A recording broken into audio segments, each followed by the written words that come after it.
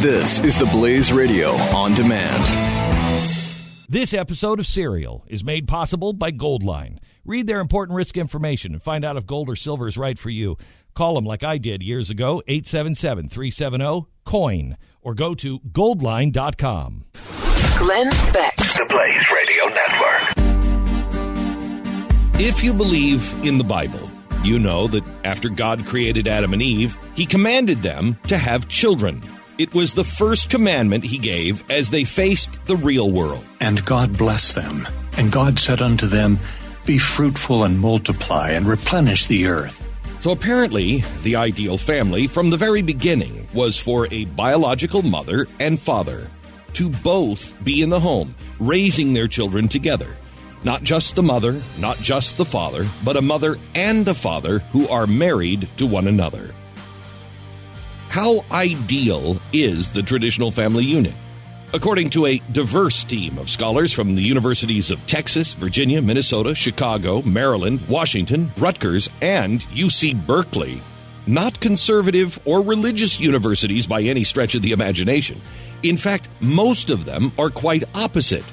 But they found that children from those homes live longer, healthier lives, mentally and physically, do better in school, are more likely to graduate and attend college, are less likely to live in poverty, are less likely to be in trouble with the law, less likely to drink or do drugs, less likely to be violent or sexually active, less likely to be victims of sexual or physical violence, and are more likely to have successful marriages when they're older.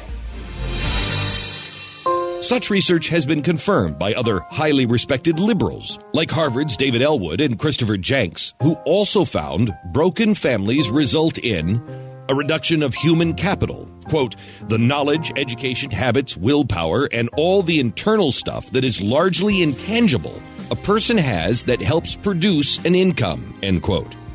The American Enterprise Institute's Nick Schultz argues in his book Home Economics, The Consequences of Changing Family Structure, that among children who start off in the bottom third of income distribution, only 26% with divorced parents ever move up, compared with 42% born to unmarried mothers who may marry later and 50% who grow up with two married parents.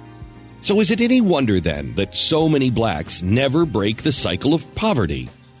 In 1986, CBS News did a special report on what was happening in the black family in America called The Vanishing Family, Crisis in Black America. 25 years ago, you would not have heard such things said so freely because they were not embraced so widely. The strong family was still the backbone of black America, and 3 out of 4 children had both parents at home. That is true no longer. Most black children are now growing up without their fathers.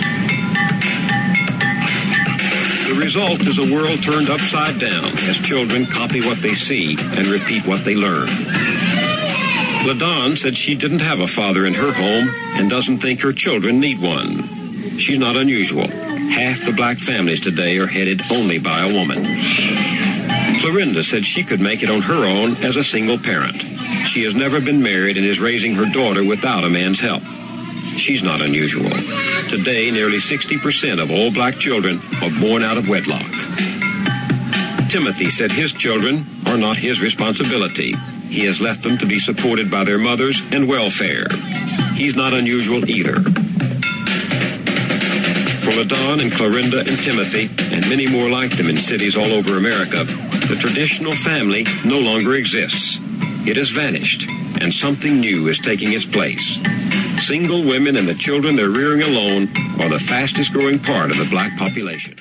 During the 30 years since that report, the situation has grown much, much worse. Today, 73% of black families are not traditional family units. 73%. Yet in 1950, it was the other way around. 75% of black families were two-parent homes. The result for so many has been poverty and crime. But rather than focus on such a clear and profound problem, groups like Black Lives Matter and so many other black organizations and so-called black leaders choose to place the blame on police, white America, or capitalism.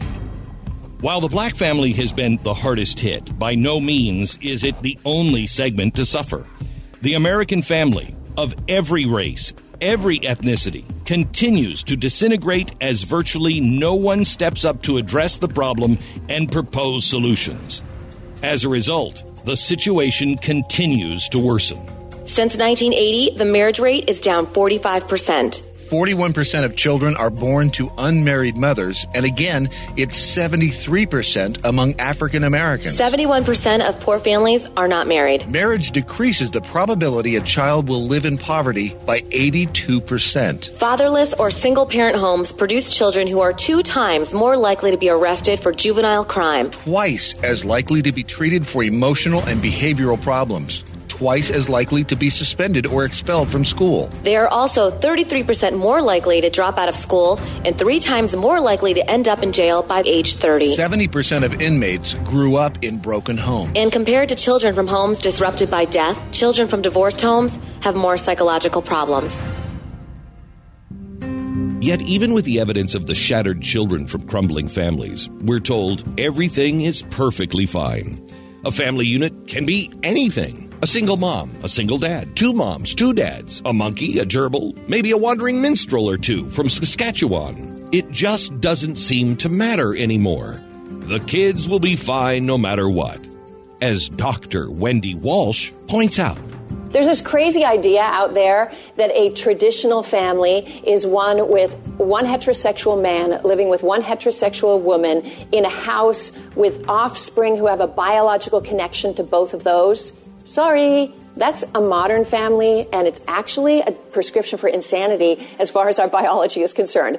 If someone had said the same thing about a same-sex family, there would be a very good chance that they'd be unemployed, and perhaps unemployed for good. A hetero man married to a hetero woman. What a perfectly crazy idea. And a prescription for insanity? They may even face a hate speech charge. But for whatever the reason, it's perfectly acceptable to say this about a traditional family unit. Why, when there's nearly total consensus on the fact that a traditional family unit is provably what is best for the well-being of the children? Now, this isn't to say that single moms can't be fantastic, loving parents, or single dads, or they're just not capable of raising wonderful, well-adjusted, highly successful kids. Because they can and they do. Grandparents can and do wonderful child rearing. Same-sex couples certainly love their children. And sometimes the ideal family unit, for whatever reason, just is not possible. But in general, where possible, traditional family units produce the best results, consistently, over decades of studies. Period. Could it be that biologically, a woman brings certain traits and skills to child rearing that a man doesn't, and vice versa? And is it just possible that that combination leads to the most well-adjusted, highest-functioning human beings? That question, however, is apparently so offensive now that most dare not even ask. On the rare occasion when small groups of Americans actually do become active and go outside of their community to support traditional families, they are often attacked, as occurred here on a street corner in Pennsylvania when an opponent of traditional marriage saw their signs supporting traditional families. You should not make people feel like they're wrong for what they believe in. It's sickening. This is so sickening to even walk down the street and see this. What are you insecure about? What are you insecure about? Her statement that they shouldn't make people feel bad for what they believe obviously doesn't apply to her. Despite having a consensus and science on the side of traditional families being the best bet for child rearing, it has gotten to the point where it is seriously hazardous for someone to even mention the facts or suggest that some of the problems in America that we're facing are due to the disintegration of the traditional family unit. Next time, we look at some of the factors that have contributed to the destruction of the family in America and how we got here. Glenn Beck. This episode of Serial is made possible by Goldline. Read their important risk information and find out if gold or silver is right for you. Call them like I did years ago, 877-370-COIN, or go to goldline.com.